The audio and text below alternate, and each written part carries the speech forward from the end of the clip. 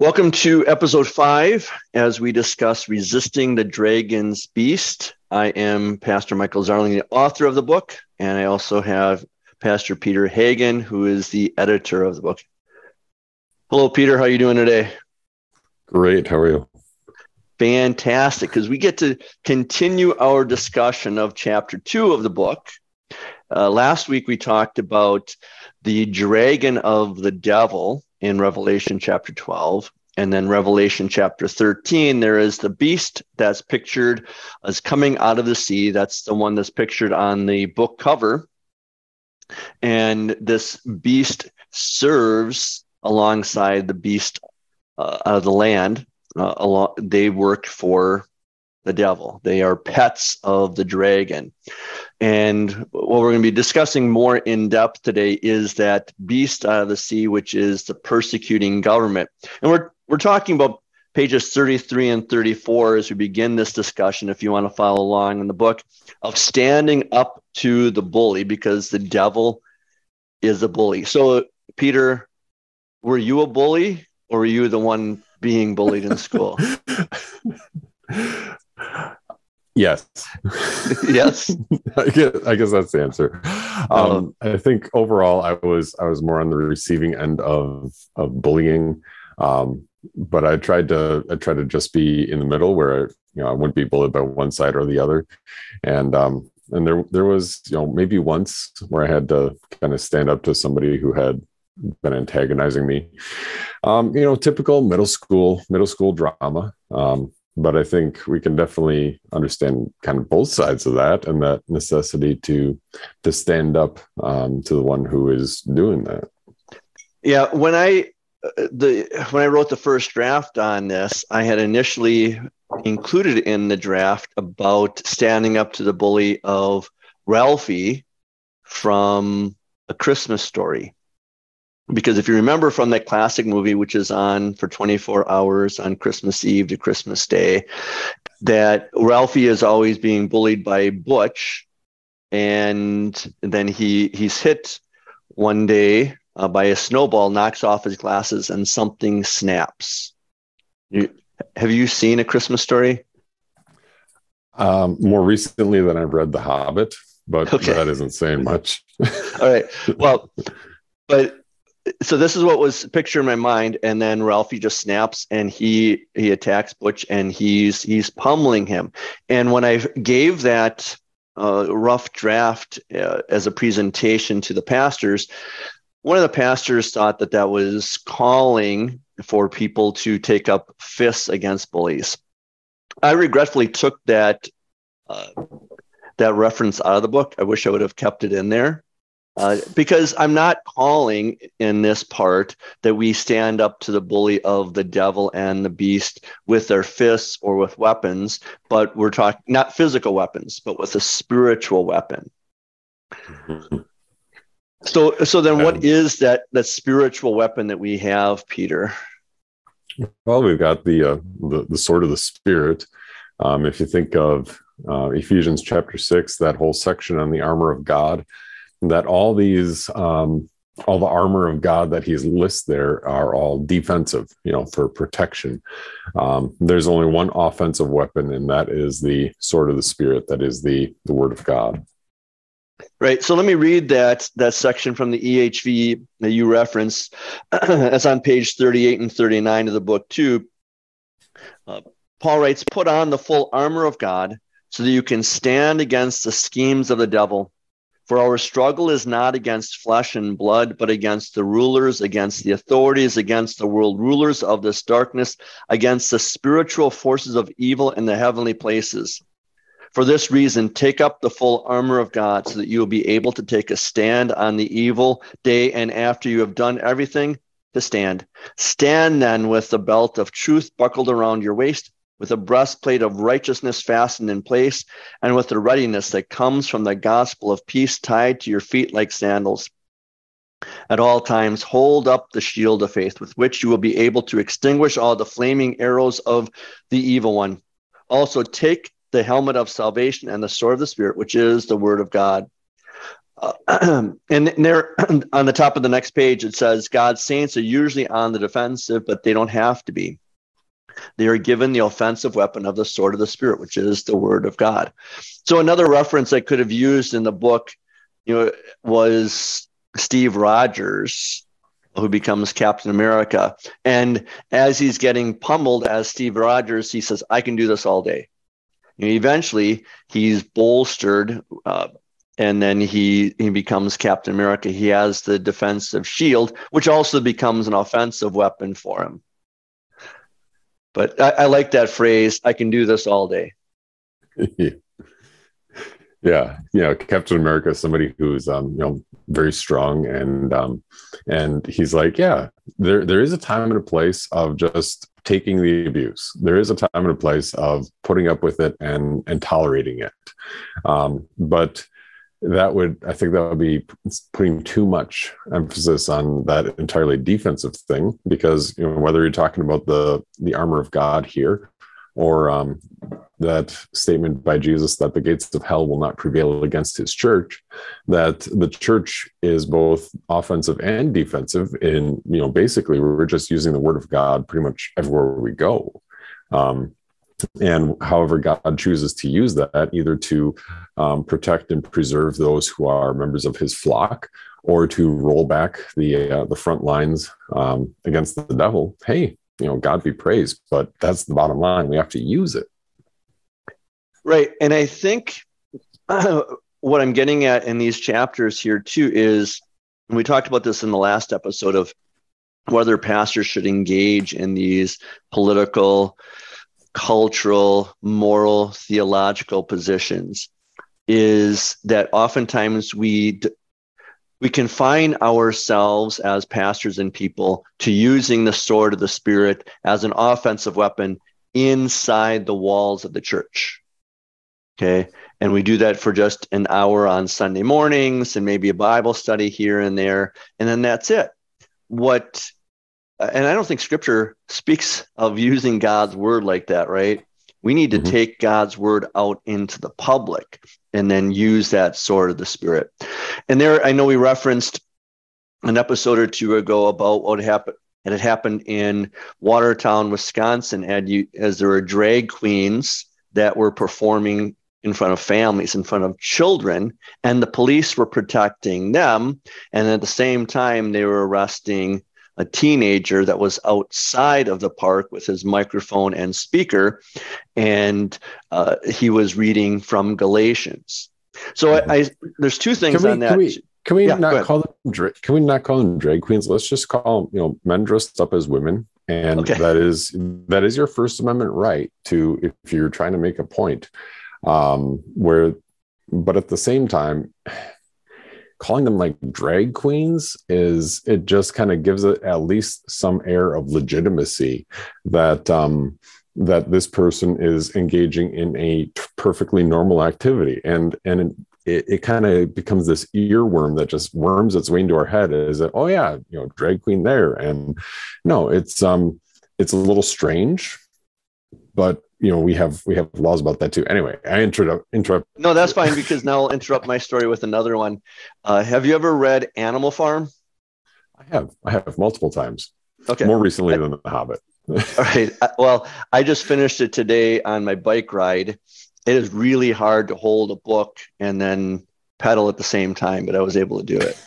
I've been listening to a lot of books this summer while I've been biking, and I finished Animal Farm. And I want to talk about Animal Farm in a little bit, but here, what you are saying with drag queens, that we should really call them, I'll call them this, degenerate men in women's clothing. But the reason I reference Animal Farm is how, when you read it, the language slowly changes, and they call it one thing, but then later on, it's something else. And we see that in our culture all the time. In order to normalize different things, they just slowly change it. And then they use, in the book, you've got Napoleon, who is the pig that takes over the Jones farm. And then he has Squealer, who's kind of a spokesman. And then the sheep too, that just keep repeating the phrases over and over again. George Orwell, the author, he's using those animals of squealer and the sheep. Those are, and then also different birds and so forth. That's the media. And just you parrot things, you say things over and over again, you change the words. Like you said, drag queens doesn't sound so bad, but if you call it degenerate men in women's clothing, that's something else. Or you call it transitional surgery instead of lopping off healthy body parts, right?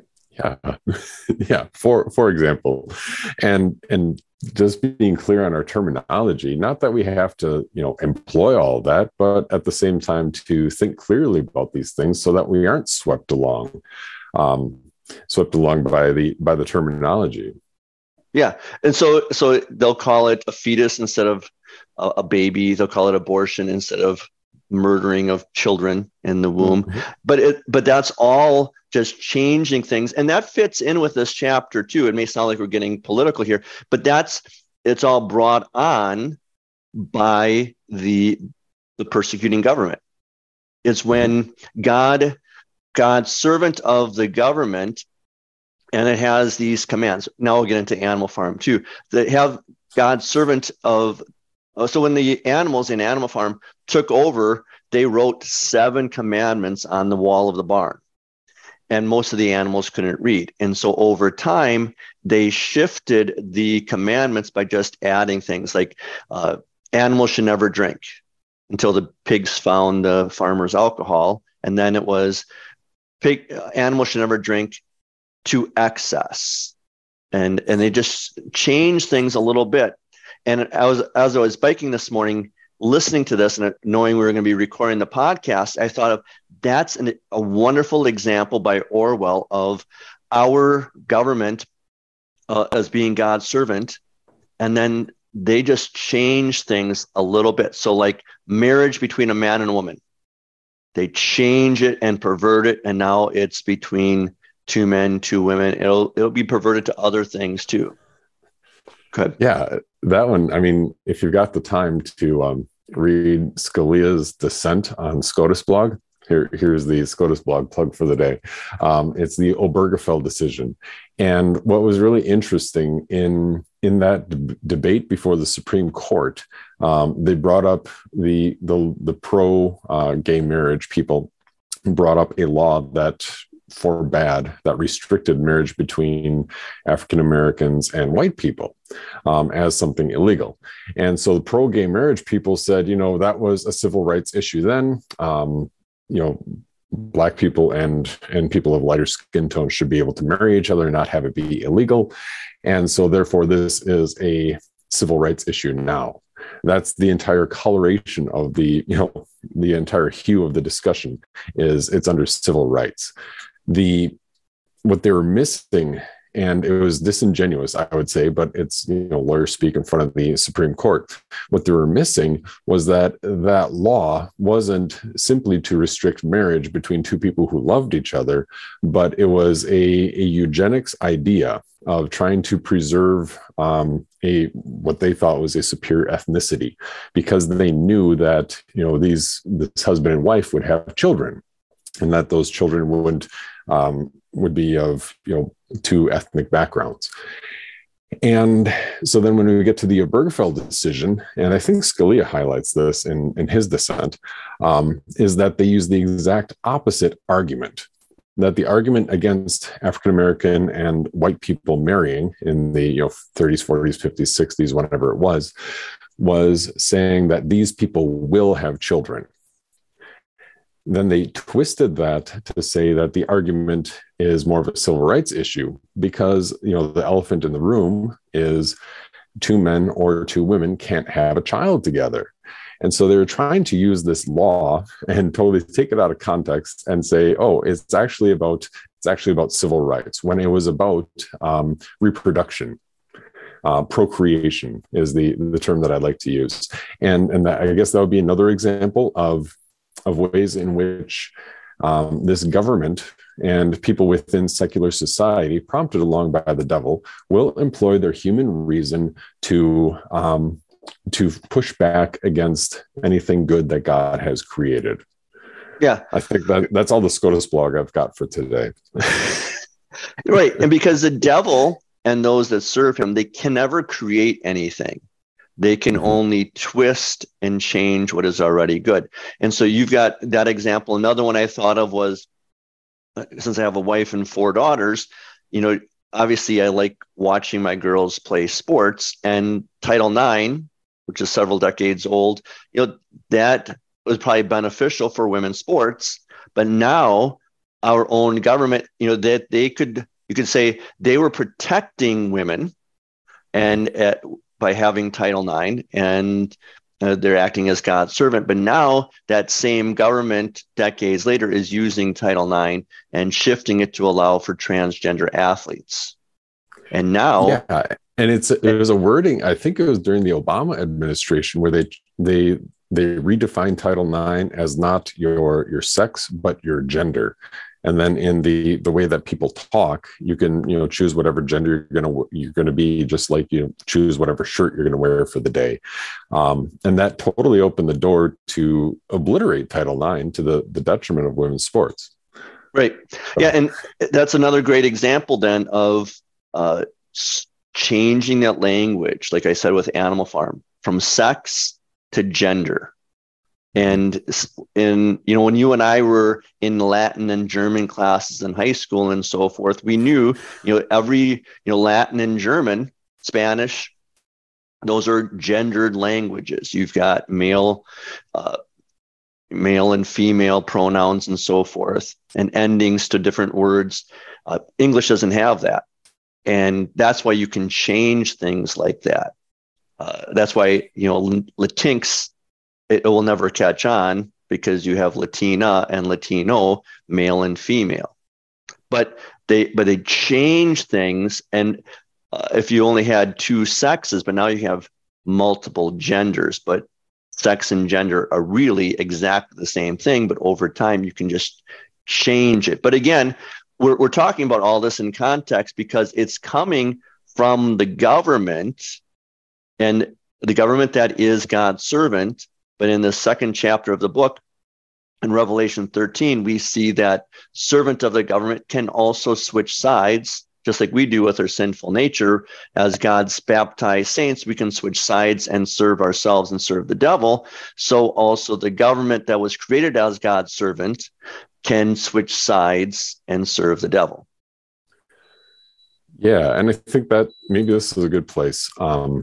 I mentioned earlier, before we started recording, this part from the Large Catechism on the 4th petition of the Lord's Prayer. The 4th petition, give us this day our daily bread. And I found it, so I put it here on the screen. It's page 419 or 418 if you've got the Concordia edition. And it reads like this. And I was wondering kind of your thoughts on this as we're talking about this beast out of the sea. Beginning in line 80. But this petition, give us this day our daily bread, is especially directed also against our chief enemy, the devil. For all his thought and desire is to deprive us of all that we have from God or to hinder it. He is not satisfied to obstruct and destroy spiritual government by leading souls astray with his lies and bringing them under his power. He also prevents and hinders the stability of all government and honorable, peaceable relations on earth.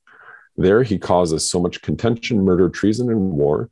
He also causes lightning and hail to destroy grain and cattle, to poison the air, and so on. In short, he is sorry if anyone has a morsel of bread from God and eats it in peace. If it were in his power and our prayer next to God did not prevent him, we would not keep a straw in the field, a farthing in the house, yes, not even our life for an hour. This is especially true of those who have God's word and would like to be Christians.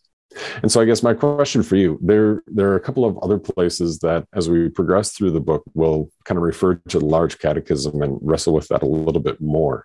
But when we're talking, my question, when we're talking about this beast out of the sea, in Revelation 13, we're primarily talking about how that beast is prompted by the dragon to pursue Christ's church. But to what degree is that beast also just sowing dissension? Or to what degree does the devil not just bring that beast along as a pet, but then use that beast to disrupt kind of secular life, just even for those who are not Christians? Yeah, to what degree? That's a good question. Well, like I'll reference it this way, because when I was biking this morning, I passed a young lady with two beautiful German shepherds on leashes. Nothing of it. When I turned around and coming the other way, she had the dogs off the leashes, and they were still nice and everything, but it was a little more terrifying because those two German shepherds didn't do anything. But if they would have, I would have been an easy mark. And I reference that because that's, I think, a good picture of the government. The devil is often pictured as, I pictured it when I talk to people about the devil, he's like a dragon or a dog on a leash, and God can pull him back at any time. And you imagine this, and you've got the dragon with his two beasts, his two pets on leashes, and he can let them go. And then they can attack us as well. That's what Luther's talking about here, but Paul is talking about it too in what I read before from Ephesians 6, that our struggle is not against flesh and blood, but against the rulers, against the authorities, against the world rulers of this darkness, and against the spiritual forces of evil in the heavenly places. That's mainly talking about the devil and his demons that have set up shop in the different governments and institutions, companies, I'd say very much so Hollywood, that influences culture. Mm-hmm. Yeah, and I think together with that, it's good to have a good view. Like whether you're talking about warfare or like an opposing team, you want to have a good scouting report. You want to know where their strengths and weaknesses are. You want to know how far their power goes. And as we're talking about this beast out of the sea, that yes, he's looking at Christians, but let's zoom out and see the big picture. That how far does his power go, and what will he disrupt? That isn't just an attack, using worldly force against Christians, but also in Luther's words, trying to deprive us of even a farthing or a morsel.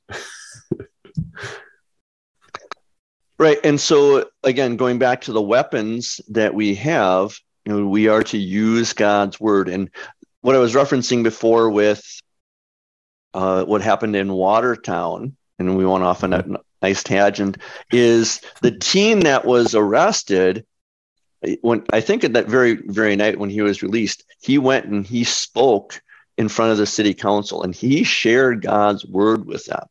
And he was very eloquent, but he talked about that he had been in debates in high school. And one of the things that he mentioned in there is because the media would point out that there were supposed Nazis that were also marching through the park while the degenerates in dress were dancing around before children. I have my own opinions on those Nazis and so forth. And this gentleman did too, yeah. But he referenced to the city council saying what the Nazis in World War II and leading up to it, what they proposed and what they implemented, that was deplorable. But he challenged them. So why is it deplorable? If you take God and Christianity and Scripture out of the public square, then who's to say what they were believing and doing then and now is wrong? And so he gave them the reason you need God's word and his morality. And so he was preaching God's word in the public square. He was not sheathing the sword of the Spirit. And then there was another pastor. I'll share this video later today on my Facebook page for Resisting the Dragon's Beast. You can follow along. I share different paragraphs and tidbits from the book every day on there. And I'll share this video that someone had shared with me, that it was a pastor in Watertown that had gone, and he was videotaping himself standing in front of the police that were just standing there in the police station. And he was speaking to them. The clip is about 2.5 minutes long. And he was quoting the Magdeburg Confession, which is chapter 4 or 5 of the book, in chapter 4, and he was quoting to them from memory about the doctrine of the lower magistrates, which is that just because maybe the police chief or the mayor told them that they should arrest Christians, he said, you are the lower magistrate. You don't have to follow law. The reason I bring it up is he's standing there preaching God's word to the police in the public square. And that, I think, we should never be afraid to do so as pastors and people. Definitely. And I mean, parsing out, there's a couple of overlapping layers here that, first of all, speaking at a park or speaking before the city council, it is completely, right in line with your First Amendment right, in addition to your Christian responsibility, that we have the responsibility to speak up and whatever the laws may be, well, set that aside for a minute and look at your Savior before you start worrying about all these other things. But then secondly, that the First Amendment comes, I like numbers in this podcast, like Revelation 10 comes before Revelation 12. The First Amendment comes first. And it preserves the right to speech, especially in the public square, public area, as well as for advocating what you sincerely believe in. What is your sincerely held belief? And so using that and speaking up is exactly what God can use. That becomes another issue when we start talking about like the laws of the land, where God's word provides the clearest understanding of morality and ethics that we could have. But then when we're talking about laws in the land, then we kind of think, how do I make a reasonable human, rational discussion about the value of this law? And it's difficult to do that without the moral grounding of Scripture, but it can also be done. And that's kind of that line that we want to walk, is that we are completely informed by Scripture, that we completely speak up about this Scripture. But then when it comes to trying to influence public policy, we want to make sure that is grounded in Scripture, but also rationally defensible from a human point of view. Because otherwise, then, basically how it works is somebody else could say, oh, you're trying to enforce your religion upon me, when they're just talking about a moral, a law that is in line with Christian morality. You're trying to influence your religion on me. And so that law needs to be removed. And trying to parse that out, I think we'll get into that a little bit later into the book as well. If we get that far, I'll have to stop talking then. Well, but you're exactly right. I think people will consider laws and the government as just neutral, but nothing is neutral. All of our laws in the beginning were all created based on a Judeo-Christian morality. And now you're right, they're being flipped and they're taking the Christian part out of it. And so then they're just going to impose a different kind of morality, so that when our public schools, institutions of the government, when they took Scripture out of the government, it wasn't like, all right, now they're neutral. No, now everything that is not good, not everything, but those things that are not good, all these sexual sins and these perversions, now those have infiltrated the public schools because God's word is not there as a curb. Another thing too with this is, talks on page 35. I bring this up numerous times in where I talk and in the book about when pastors and people are told, we shouldn't be talking about politics. I always say that politics follow culture, and that these issues are not political issues, that they are cultural issues. They are, and therefore they're moral issues. And if they're moral, that's scriptural. And we should always be talking Scripture. You agree with that, Peter? I completely agree. Okay. Well, Yes. I just heard the statistic the other day that high school boys are becoming more conservative. I don't know if you've heard that.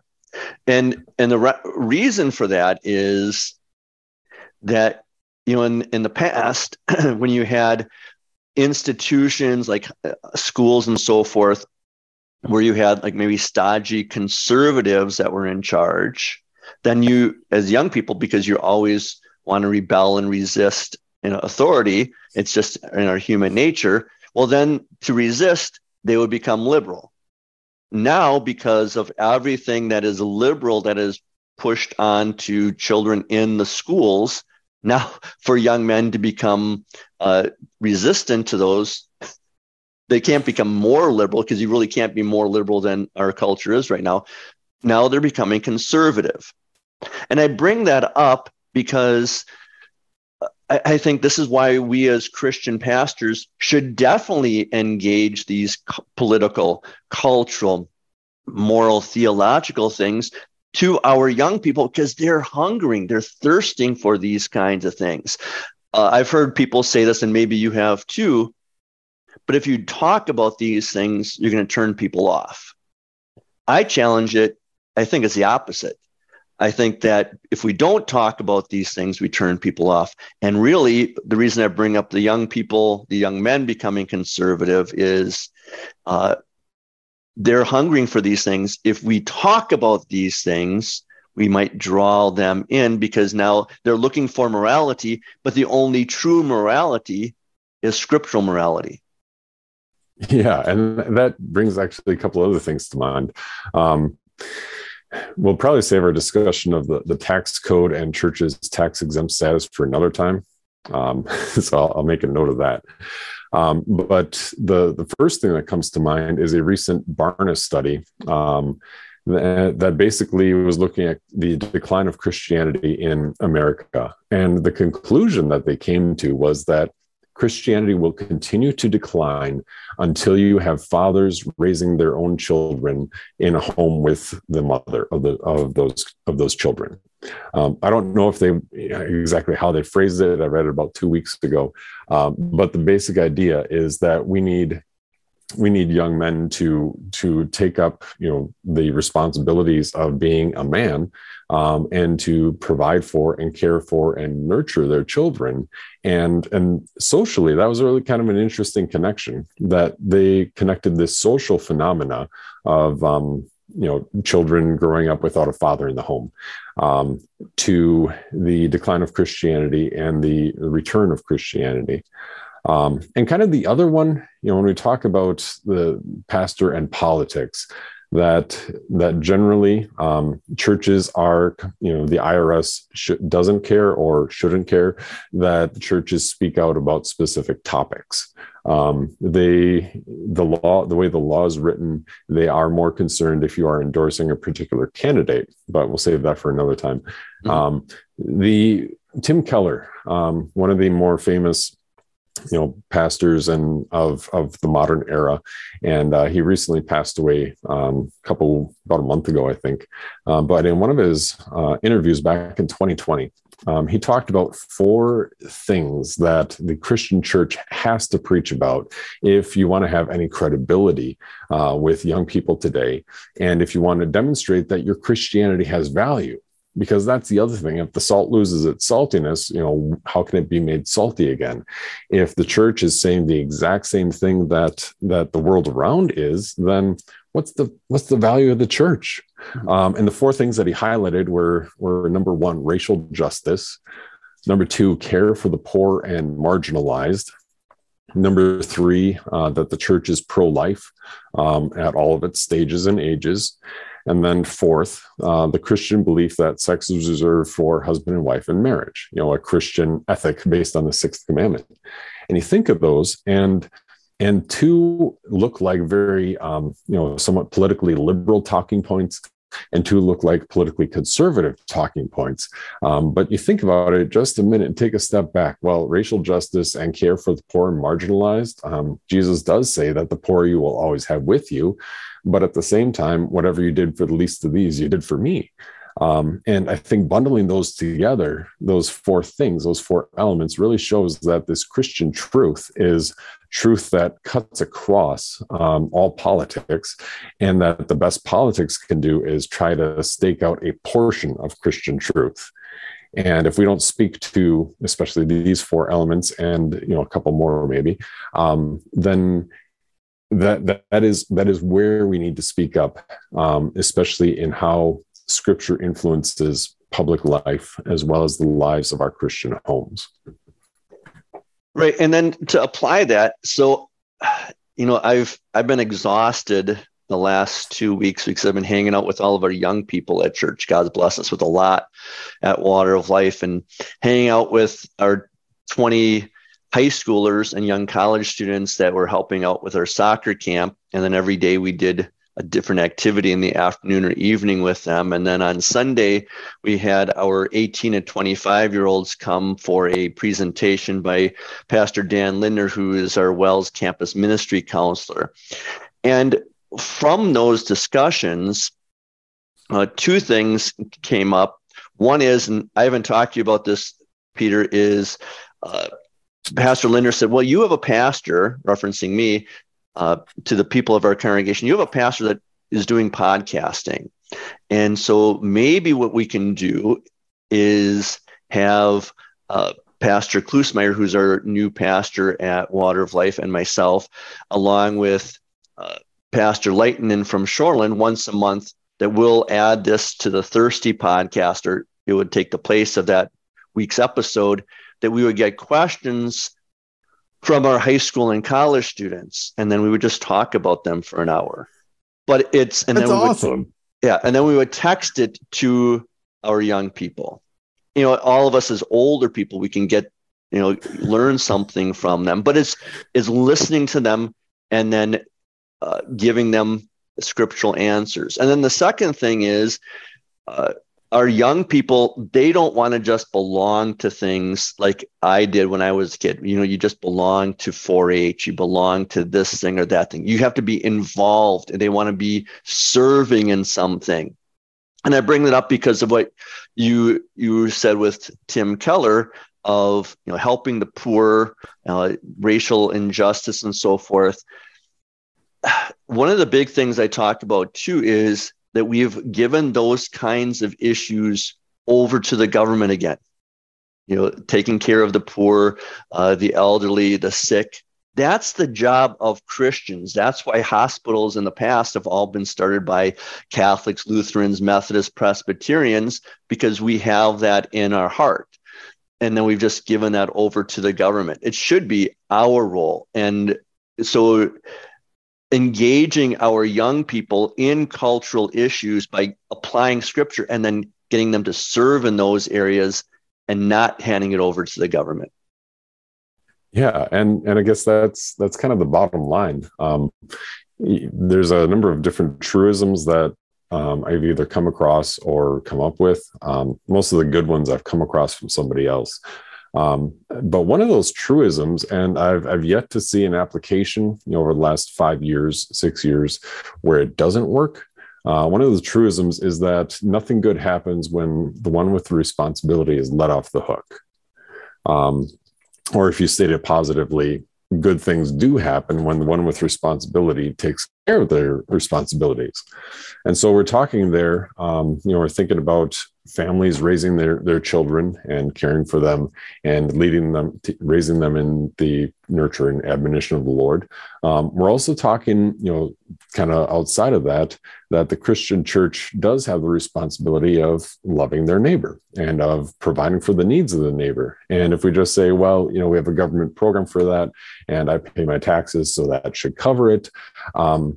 Nothing good happens when the one with the responsibility is let off the hook. And we, even if we have the best doctrine in the world, if we aren't practicing that doctrine with other people, then you just kind of wonder, what is the bottom line value of this doctrine?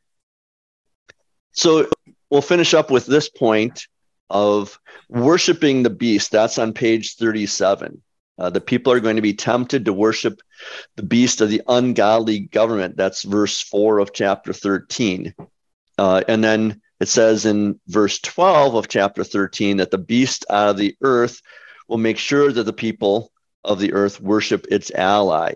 It says there, he causes the earth and those who make their home on it to worship the first beast. So, Peter, what does it mean then to worship the beast of the government? To fear, love, or trust in it more than God. I guess that would be the easiest. I think of the explanation of the first commandment: "You shall have no other gods." And to worship something means to give or delegate to that entity what only belongs to God. And so, if I'm delegating my fear to the government, or my love or my trust, instead of relying first and foremost on God and then going to what He says, no matter how the secular society views it, that Jesus has some strong words. Don't fear the one who can throw you into prison and then or those who can kill the body and can do no more. Fear the one, capital O, the one God who can throw you body and soul into hell. That Jesus doesn't have kind things to say for those who worship, even within the privacy of their own hearts, worship those before Him. Right. And that's what I was referencing before, too, of when the government is taking care of us because they're giving us and others our money back.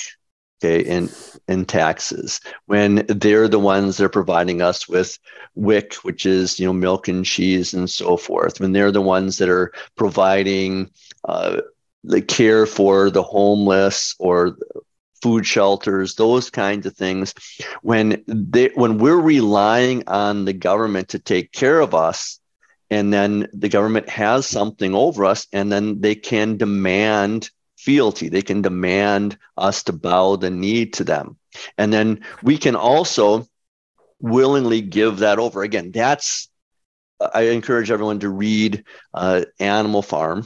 We're going to be working next week on 1984. That's a lot longer book. But Animal Farm really does talk about then the way, I think this happened in our nation, that in the Animal Farm, the animals, they were glad to follow Napoleon the pig, and because he was so much better than the Farmer Jones. But eventually, at the end, Napoleon is worse than Farmer Jones. The animals are working all day, every day. They're getting a little bit of food and so forth, but they've gradually gotten used to that.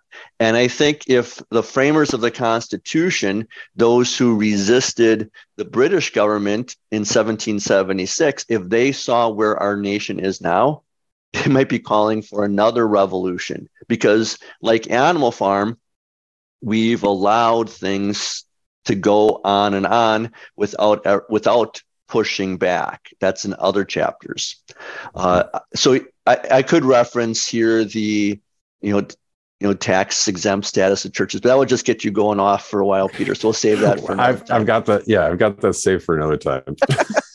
But a little teaser for next week, we're going to finish up the second chapter of this book by finishing up the end of Revelation 13. So we'll discuss and apply the mark of the beast. So let me read to you one more book review from Amazon. It says, great book by a faithful Lutheran pastor. Overall, a great book. Reverend Zarling is a rare bird in the Wells who offered early resistance during COVID and also holds the sacrament in high esteem, offering it weekly at his parish and not removing the chalice from the laity during COVID. I recommend this book. So appreciate that. So I don't know, Peter, if you've seen this on YouTube, that we've gotten more people commenting on our videos on YouTube. So we encourage all of those who are watching and listening to do that. I've received a number of emails. If you give me permission to read them on the air, I will. And then one last thing too is I've got a number of pastors and people that have asked for the study guide for the book. And so I've got the 5th chapter done. I finished that last night. I'm going to be camping with our church this weekend at Camp Oak Ridge out in Palmyra, Wisconsin. So I'm going to try and leave a lot of the electronics on the side and then just be out there with the book and then handwriting all the notes in between, taking my fat tire bike out into the Cameroon forest and hopefully not dying. That sounds like a good plan. Yeah, it's always a good plan, not dying. Although I always remind people at church, because they say, Pastor, you had to be careful on these long bike rides. We have Pastor Klusmeyer now. We have a second pastor. They laugh. My wife doesn't laugh. She doesn't find that so humorous. So, but we will end it here. And thank you. And please like, subscribe, share, comment on all of these videos and podcasts.